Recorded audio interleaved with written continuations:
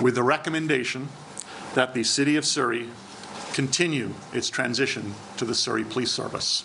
I think we need to be engaging with our residents, and that's something that's been lacking right from the get-go.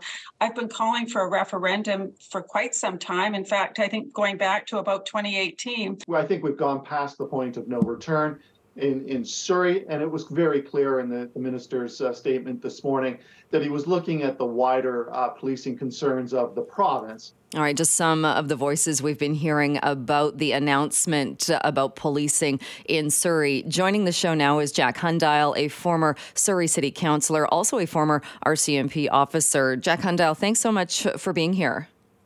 Thank you, Joe. I'm curious your reaction to the announcement made earlier today with Public Safety Minister Mike Farnworth saying that the decision is going back to Surrey, but a strong recommendation to continue going forward with the Surrey Police Service. Well, I think his position on this from the onset has been less than lacking. When they originally received the original 189 report 4 years ago, issues of staffing, HR, costing were all discussed and highlighted by then Councillor Locke and myself.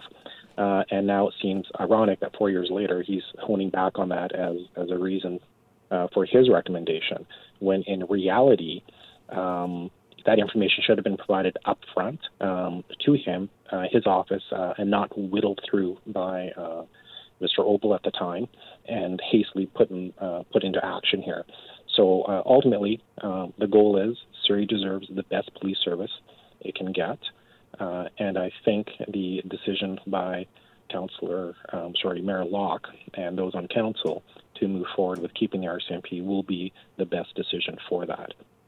What about the issue of funding as well? And a couple of things that really stick out in the announcement today is Mike Farnworth saying this is an issue of public safety, and that's part of the recommendation to go with the Surrey Police Service, and also now offering up funding to help with the increased costs.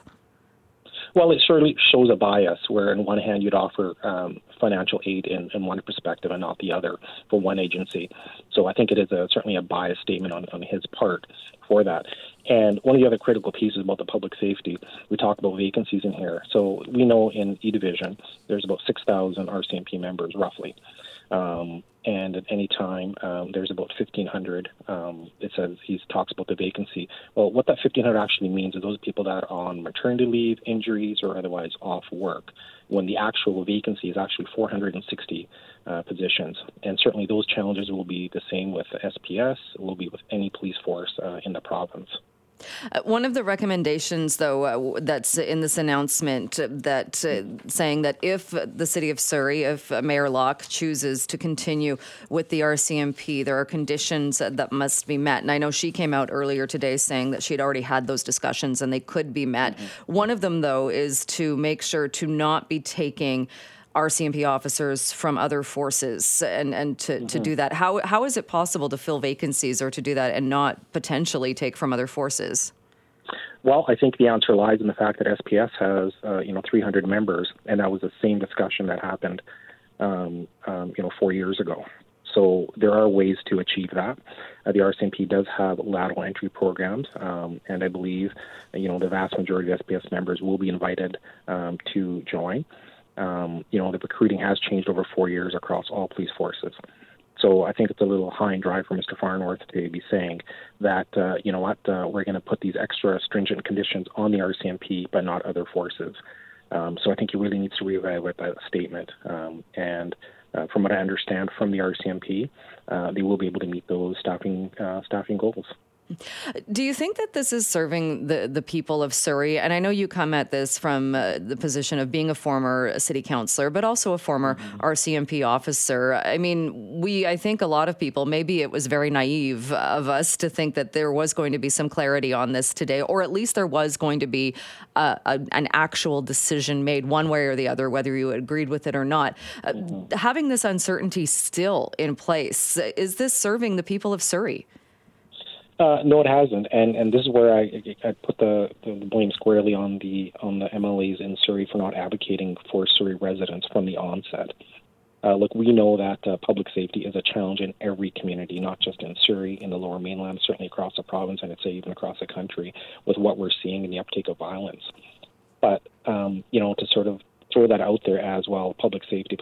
Yeah, public safety is all-encompassing. It doesn't start and end with the police.